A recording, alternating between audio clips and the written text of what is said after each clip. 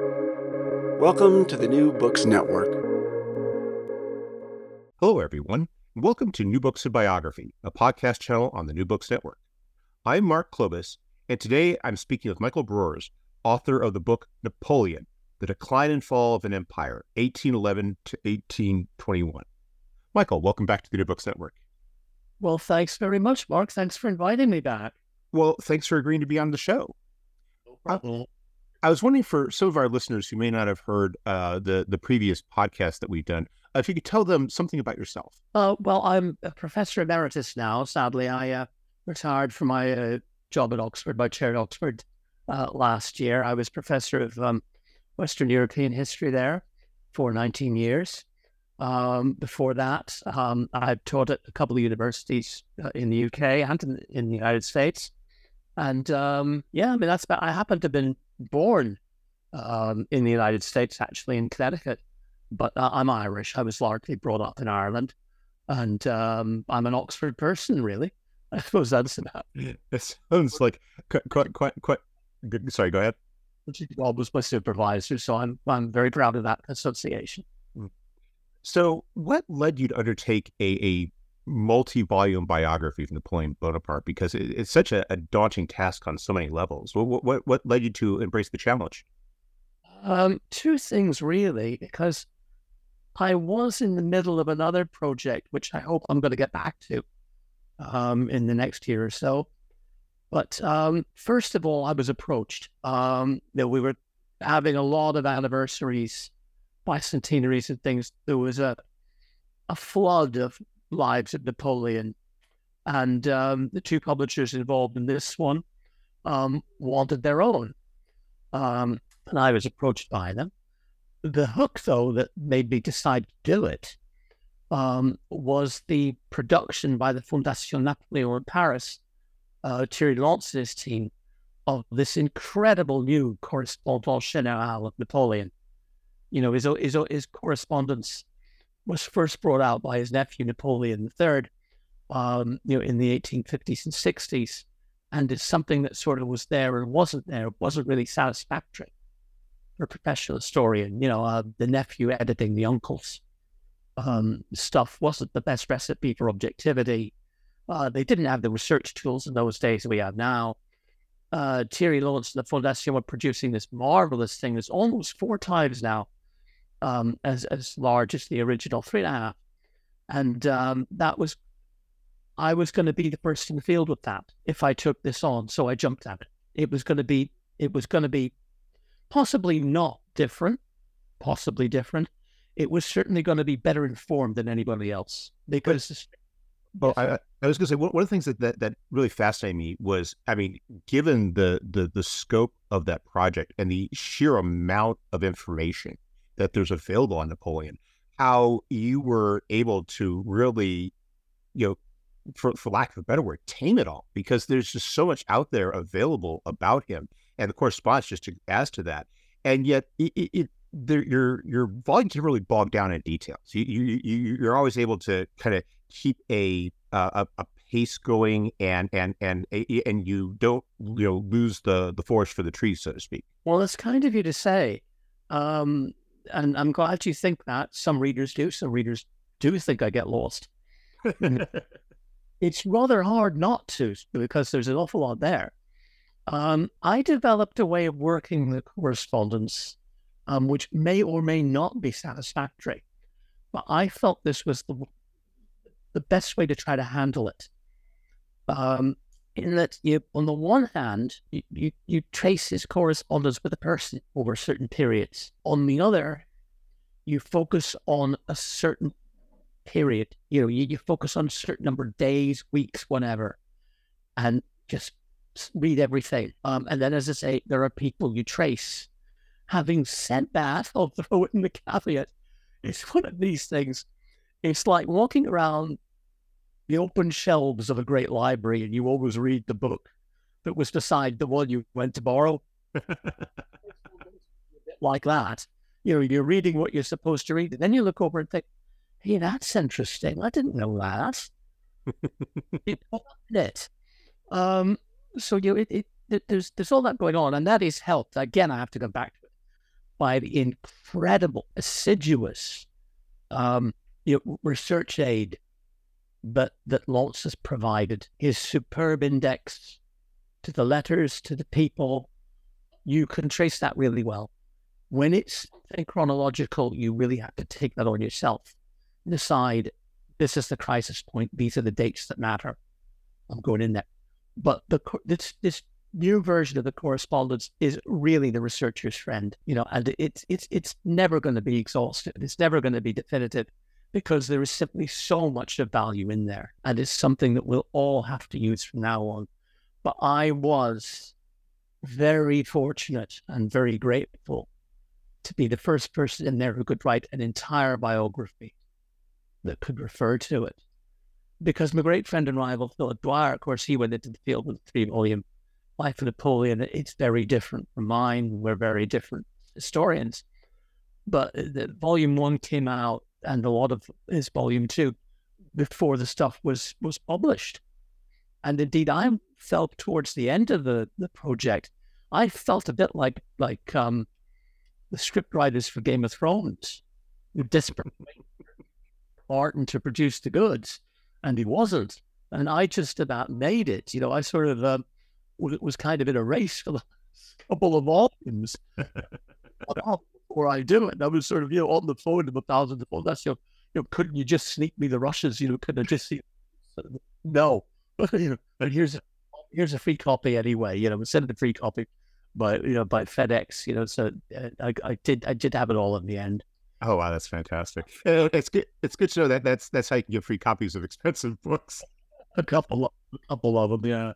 Yeah, they were terrific. They're terrific people, and I think the whole world of Napoleonic scholarship owes them a massive debt. And if there's anything that sets that book apart, my books apart, I think it's that. And it's great to see so many people using it. It's great to see it being put online. They've got a few volumes of it online now. It's going to all be online at some point in the future. It's tremendous. It's absolutely tremendous. But I'm retired now. But I envy future research students, and I envy their supervisors even more.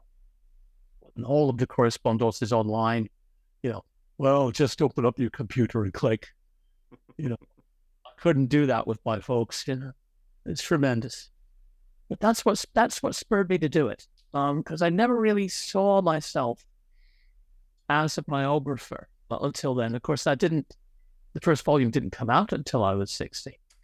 And my work had been very different. But that's shown me a whole new path, and I think the next book might be about another biography. I don't know. Oh, really?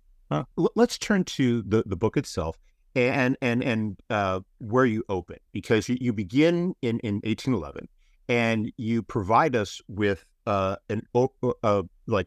picture of Napoleon at that point in his life, and also you give us a overview of his empire. I was wondering if you could perhaps explain what where Napoleon was at that point in his life, and what it was that he was in charge of, and the challenges he was facing at that point in his career.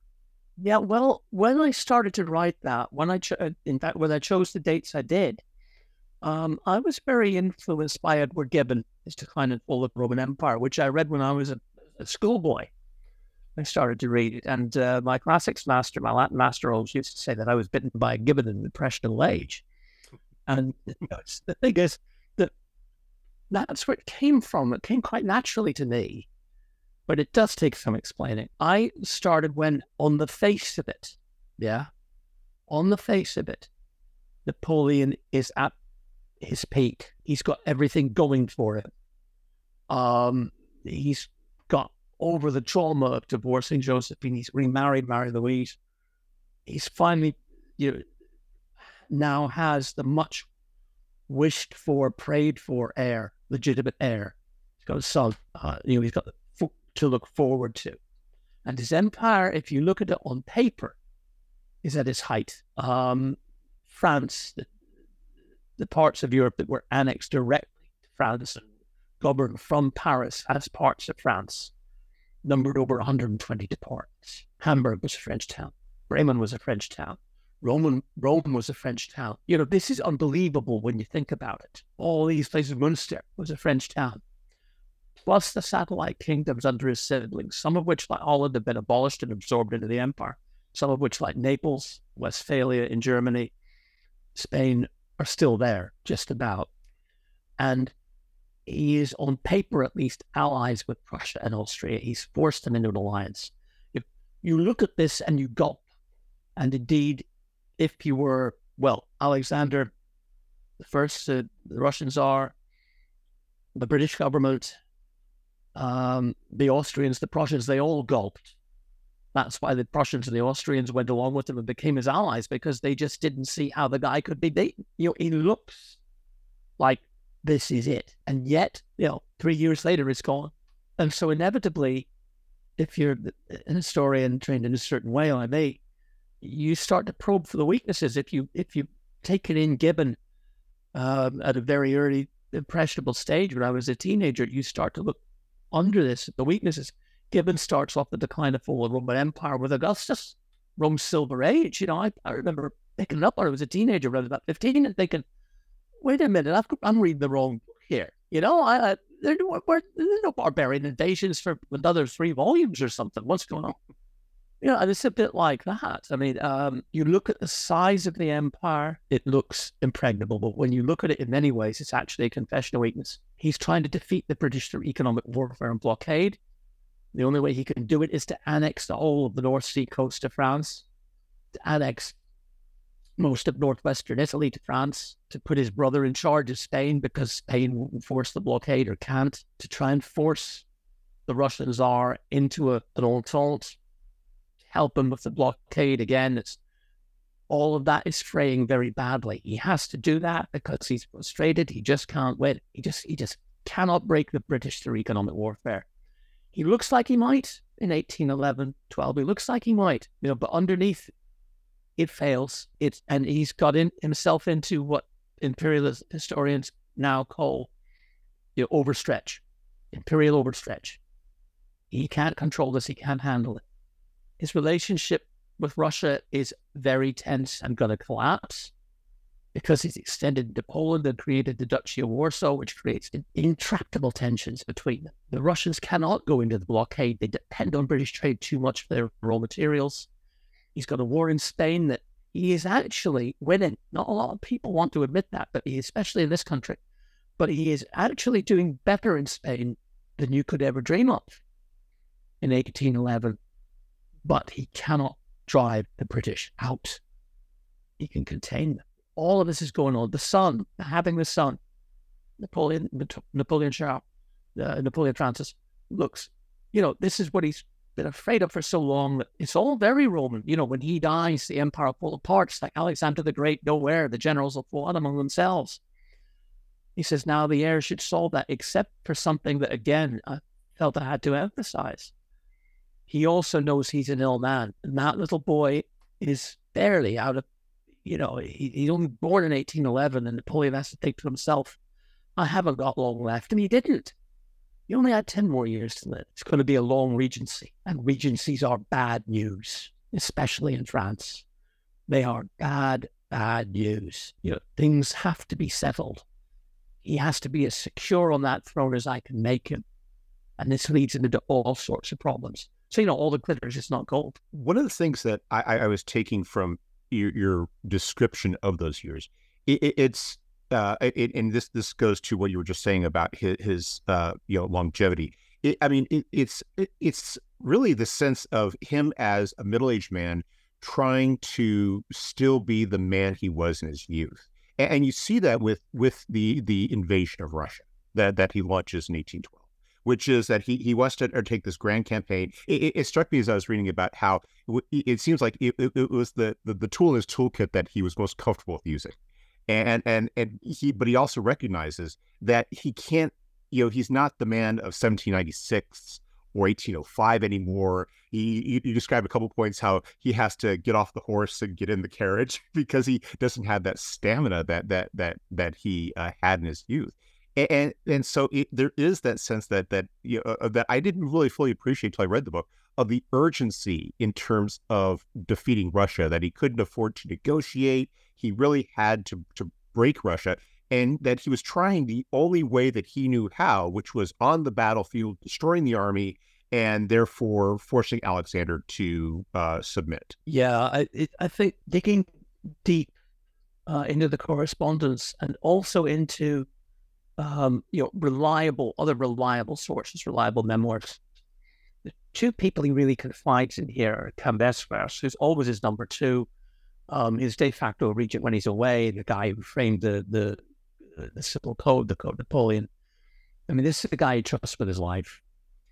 And Colin Cour, who's his foreign minister for a time, was his minister, his ambassador to St. Petersburg just before the Russian conflict began.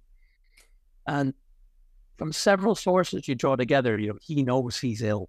As you say, he's not the man of 1805. He knows that. He's known it really from about 1809, when he was desperately ill, the Bagram campaign against Austria, and actually says to Josephine, who he's still married to at the time, you've heard I've not been well, probably through the rumor mill. Well, the rumor mill was right, but I'm okay now.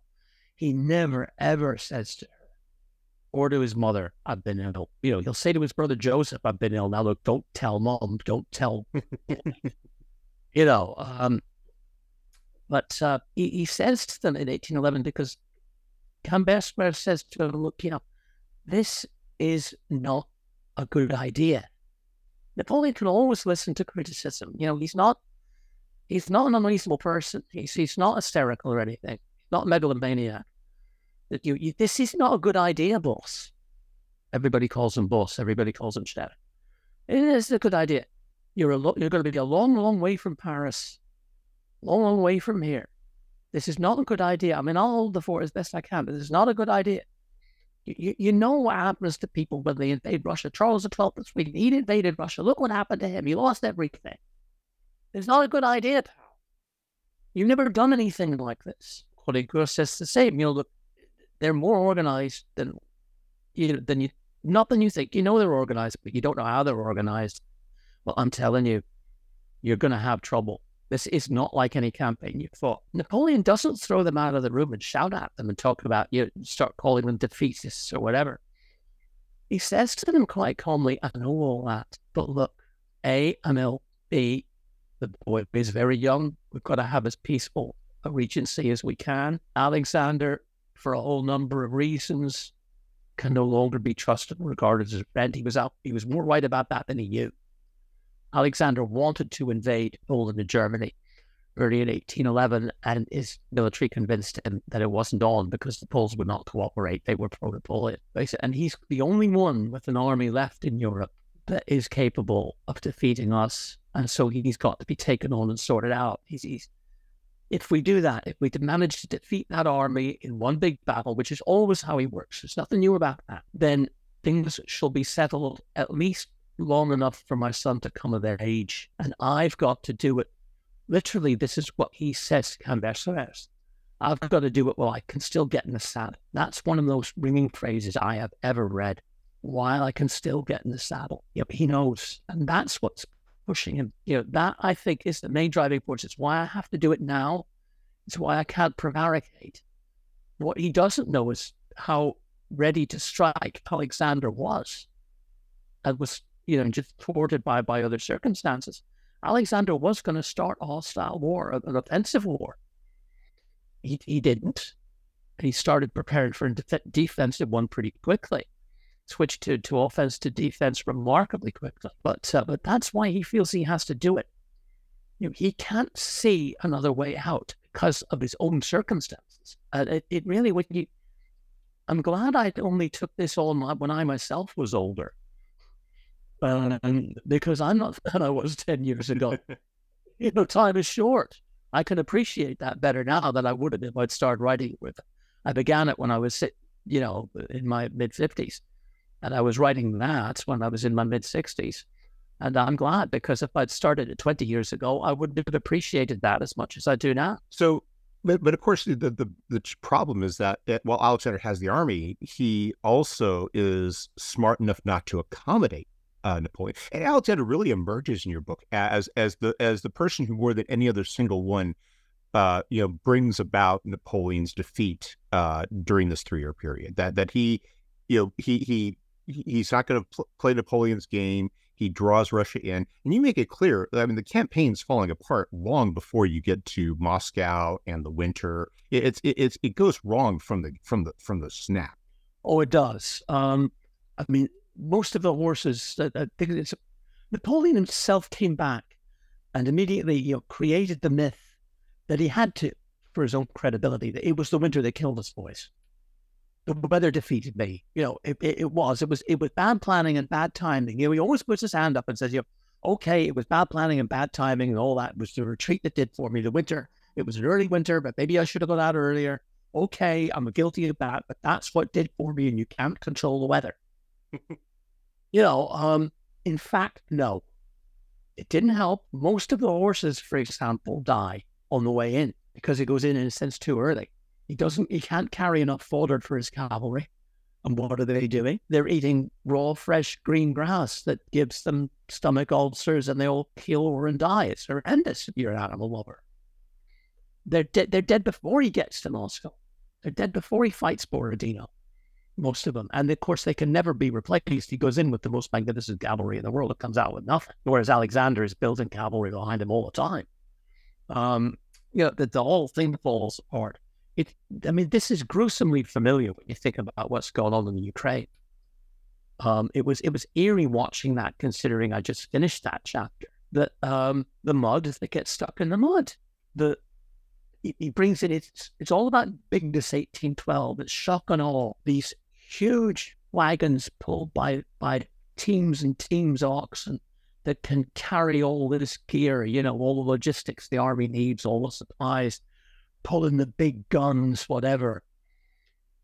And the Russian roads are so primitive, unpaved, that they just can't carry the weight. It's all falling apart. Troops lagging behind, getting ill, loss of men on the march, even more so than in battle. The first big battle is well into the campaign in Smolensk.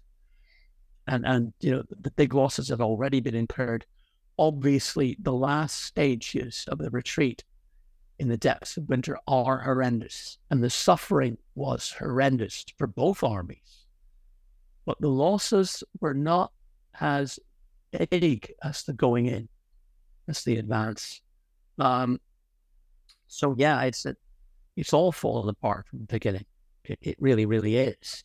I was going to add that one of the things you do in the book that I really like was how you subtly call back to that when you're describing the war of the Sixth Coalition, the war that is launched in the aftermath of Napoleon's failure. When you talk about how he goes back into battle against the Russians and the Prussians, and he wins, but he no longer has the ability to turn those victories into triumphs. How he no longer has the cavalry to completely cut off his enemy and totally demolish their armies. And so he's feeling that loss, that army that once sacrificed in Russia, he can't get back no matter how hard he tries. You describe that the efforts that he undertakes to do so are formidable. Well, they are. They're trying to rebuild the cavalry in the end proves impossible.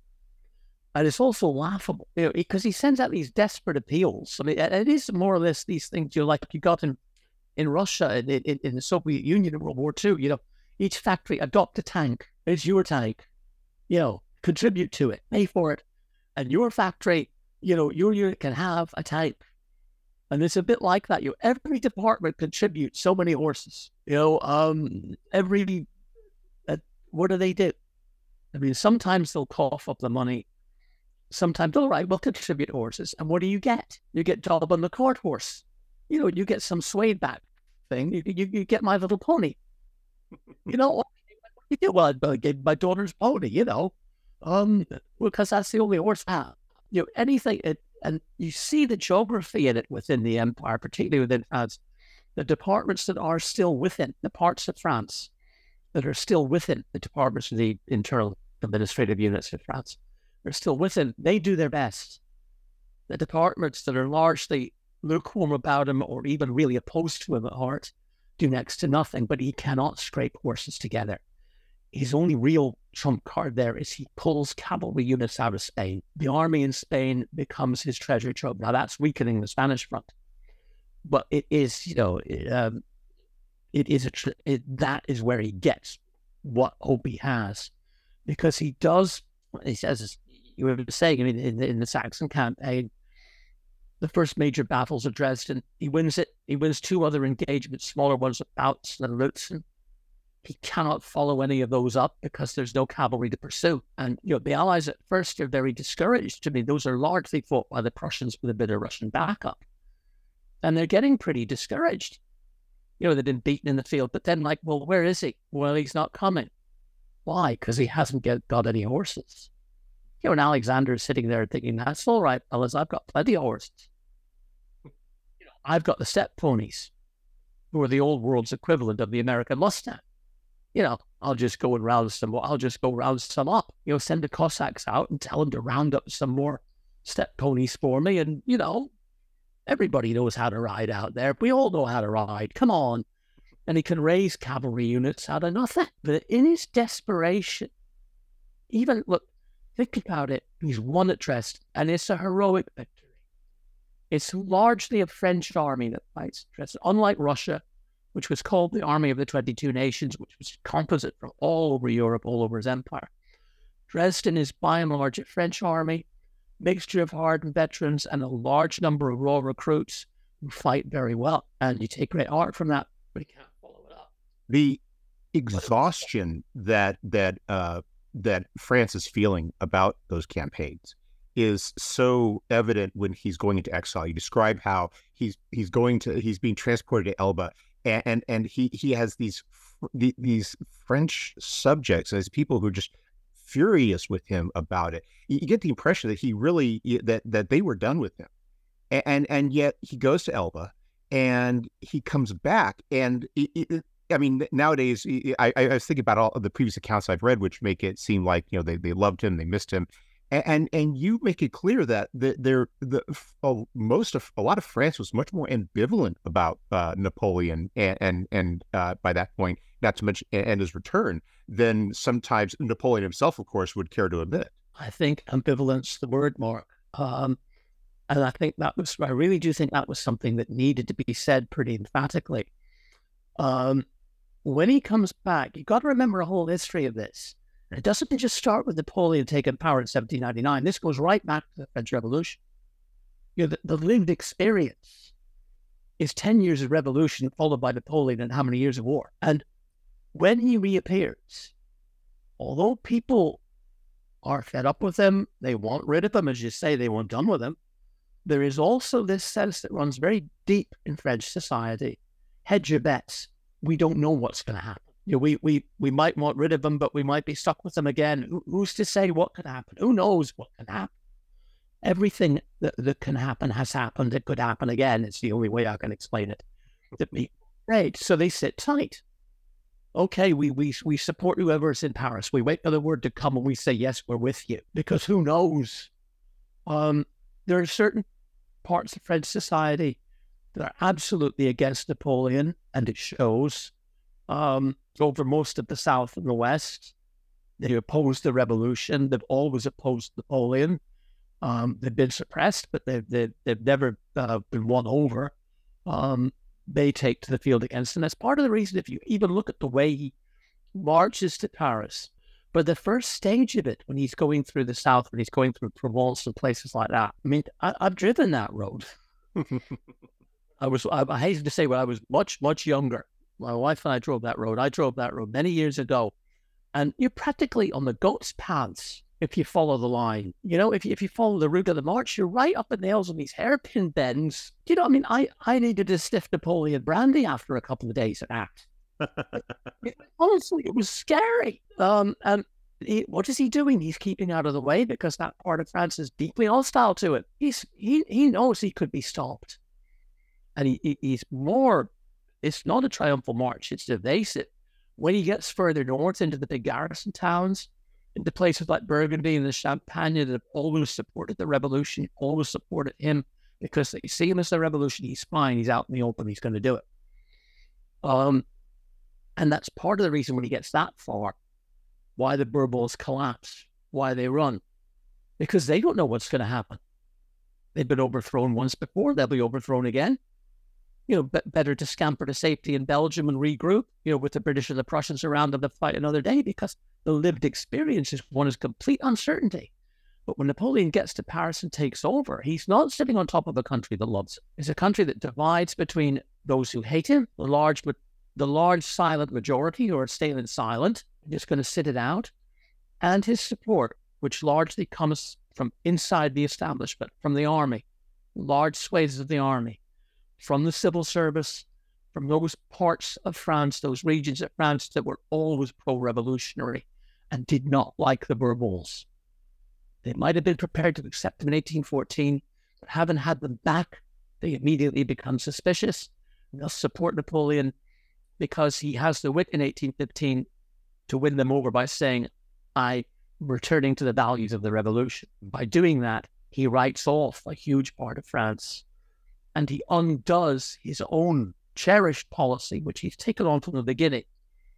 The French word to the best, raillement and amalgame, amalgamation and rallying, trying to win people from all sides and strive to opinion over to him, or at least convince them to accept it, and he betrays that in 1815. He has to, but he does.